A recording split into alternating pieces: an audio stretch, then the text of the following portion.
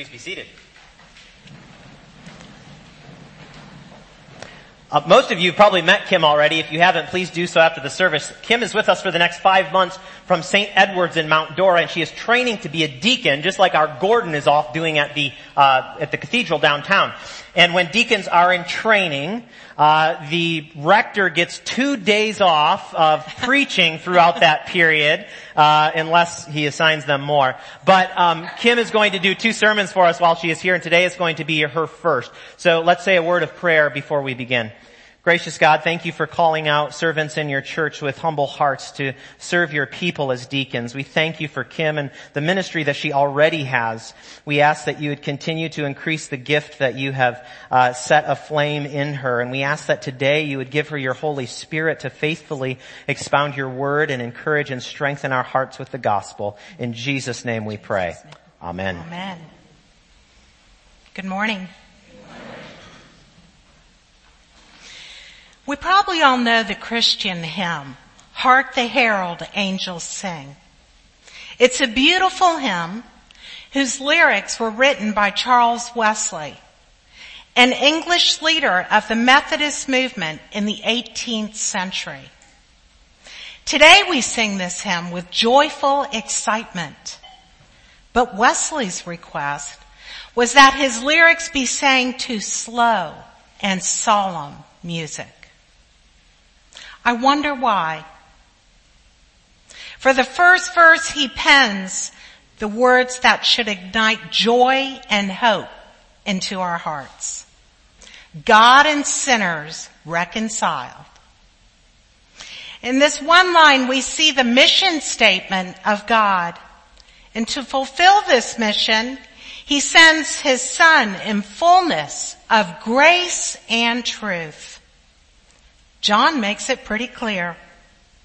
We are people in need of grace so that we ourselves can be reconciled to God. God is relentless in gathering his people back to him.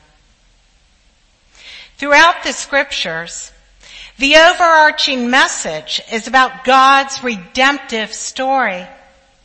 It starts in the book of Genesis and it goes all the way to the end, to the book of Revelation. God sets apart a people for himself, and we are those people. The book of Genesis is a preamble for God entering into relationship with his people. Absolutely everything that happens between Adam's first breath and the death of Jesus was part of God's gracious plan to redeem mankind. Do you remember in the Old Testament the story of Rahab? She offered protection to the Israelites in Jericho. She bravely asked God to save her in spite of her sins, and he did. God's grace endures in spite of Abraham and Sarah's unbelief. And Moses, well, he doubted. He says to God, "Pardon your servant, Lord. Please send someone else." We see the grace of God displayed through the stories in the Bible. And that's the same grace that is displayed to us today. We're simply called to open ourselves to God's grace by the power of his Holy Spirit. Through baptism, we receive the Holy Spirit. We may depart from this grace, given to us freely, and we may fall into sin. But by the grace of God, we may rise again and amend our lives through repentance. We can't earn this grace. It is a gift offered from the love God has for us, because earning has to do with attitude and self-efficiency and pride. Grace is opposed of earning, but it is not opposed to effort. Effort is an action, and God gives us the choice to take a hold of his hand of grace or not. He forces nothing on us. Through prayer and spending time with God, we grow in our relationship with Him. We become much more attuned to His grace in our lives. In the midst of our hectic and very busy lives, it can be a challenge to carve out that time for God. Maybe you're intentional and you set a time each day to spend with God, but the distractions come. The baby wakes up from their nap, or there's a knock at your front door. Life happens. And God knows and understands this. So we try again. Because this time is critical for our spiritual growth. It is what sustains us when life happens. It enables us to perpetuate the active work of our Maker's hand through the power of the Holy Spirit. Through the power of the Holy Spirit, we serve as agents of restoration. So we extend grace so that all people can come to know the goodness and love of God. We would all do well to take a moment each day to consider how we experience the mercy and grace of God in our own lives. I have been journaling for years. What started as a gratitude journal turned into prayer and spiritual reflection. Sometimes it's simply a safe dumping ground for me to write down my feelings. Reading old journals from months, even years ago, has really taken me back. It blows me away. It has allowed me to see God's intervention at the heart of the situation I've written about. It may have been about a matter that I was really concerned about at the time. It could have been a really big deal. Or it could have been about a behavior that I wanted to badly change about myself. And now as I reflect back, I see that the matter of concern was resolved. The behavior I wanted changed. It was changed. It just kind of happens. You're not even really sure when it did. It becomes evident that grace had interjected in each situation that I had written on those pages. It's important to be aware of our blessings and to be aware when God extends this grace to us. Perhaps we deserved a speeding ticket, but got a warning instead. Perhaps the lump you found disappeared or ended up being benign. To extend grace to other people, we have got to recall grace that God has given to us at a deep and personal level. Many of us might be seasoned Christians here. Some of us might be in the beginning stages of our walk with the Lord. And beginnings, well, they can be exciting and they can be intoxicating. In fact, they can even take your breath away. It might be like the moment you were holding your squirmy newborn and breathe his or her scent. It may be the moment that you say I do to the man or woman of your dreams. The beginning is always fresh and it is full of possibilities. But what happens when you're in the middle of your story? It's in this place where doubt subtly creeps in. Becomes really challenging at times to see God's grace or to even see His hand in anything. What about when you find yourself exhausted during another middle of the night nursing session? Or when you're in the middle of parenting a child with special needs? Or how about a child struggling with an addiction? Or perhaps you're depleted because you're caring for an ailing parent. Or maybe you're even in the middle of recovery of an illness yourself. This is hard stuff. But suffering and pain can be a gateway for the grace of God to penetrate into our essence. In the last 3 years, I have lost both my parents and my daughter. There are not words to describe the pain of losing your child. But neither are there adequate words to describe the love of God experienced in such excruciating pain. Nothing else will do except to sit in stillness with Him, the one who created you and knows your pain firsthand. The one who sent His Son to suffer and die on the cross for me. This grace, this love is like a soothing balm poured out upon you. The fact is, God is not aloof somewhere. He comes to us in the nitty-gritty of our pain, our mess, our suffering, our sadness, and He hangs out with us there.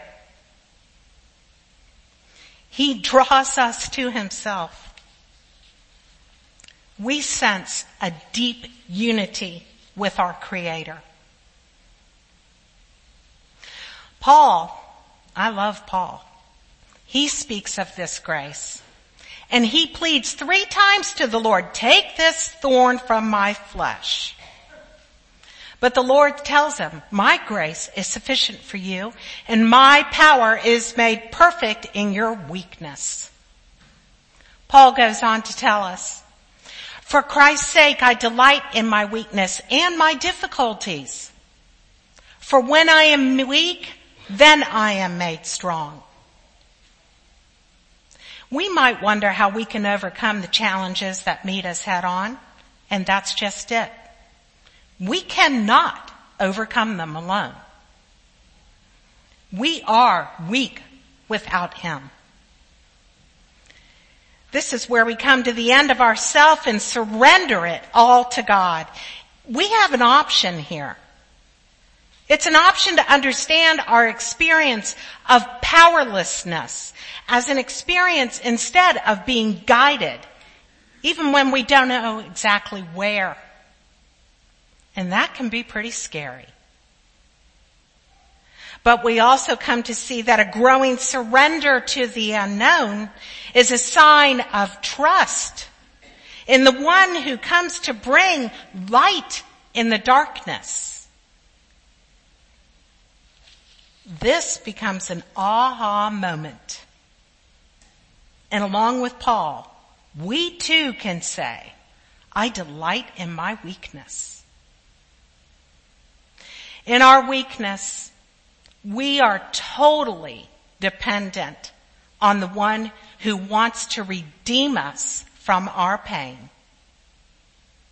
When we succumb to that, a burden is lifted and we are set free. Perhaps our challenge is to relinquish the fantasy of an uncluttered, problem-free life and to accept each day that the Lord gives us as it comes. But we can only do this by knowing that He's not only in the midst of our life, but that He truly has the power and the desire to piece together our brokenness and to make something holy out of it. Talk about grace. In John's gospel reading today, we are told, out of God's love for us, we have all received grace upon grace. We're called by Christ to extend this grace to others. That is not always an easy thing to do, especially for those who have wronged us or hurt us. But in most cases, these are the people who are most in need of such grace. Yet we feel they don't deserve it. But that's exactly it. They don't. And that's why it's called grace. We probably understand this. Because isn't that one of the things that makes Jesus so appealing to us? We too need that same grace. God's word as revealed in Scripture and in the Bible is truth. The truth has the power to not only change our life, but to others who are around you. We need to read our Bibles. Its richness is etched deep within our heart and permeates from our being. Others see what you have, and they want what you have. And what you have is Jesus. Not only is our life deeply enriched, but we become an active participant in drawing others to the God of grace, love, and truth. You and I are an integral part of God's redemptive story. Talk about a purpose in life. As we grow in our walk with God and allow ourselves to transcend the walls that we can put up, then we will experience the intimacy that He much desires from us. We will find deep, unshakable, profound joy in His presence. Unlike human happiness, which can be so easily shattered by our circumstances, His joy prevails over our adversities. Because He is here, and He is here with us. He is the light in the midst of every single circumstance we encounter. All He asks from us in our weakness and in our vulnerability is to open our heart to Him. He will do things in us that we never thought possible. As I bring this to a close, I leave us with the imagery of Calvary. Jesus hangs on the cross, and He hangs between two criminals, sinners.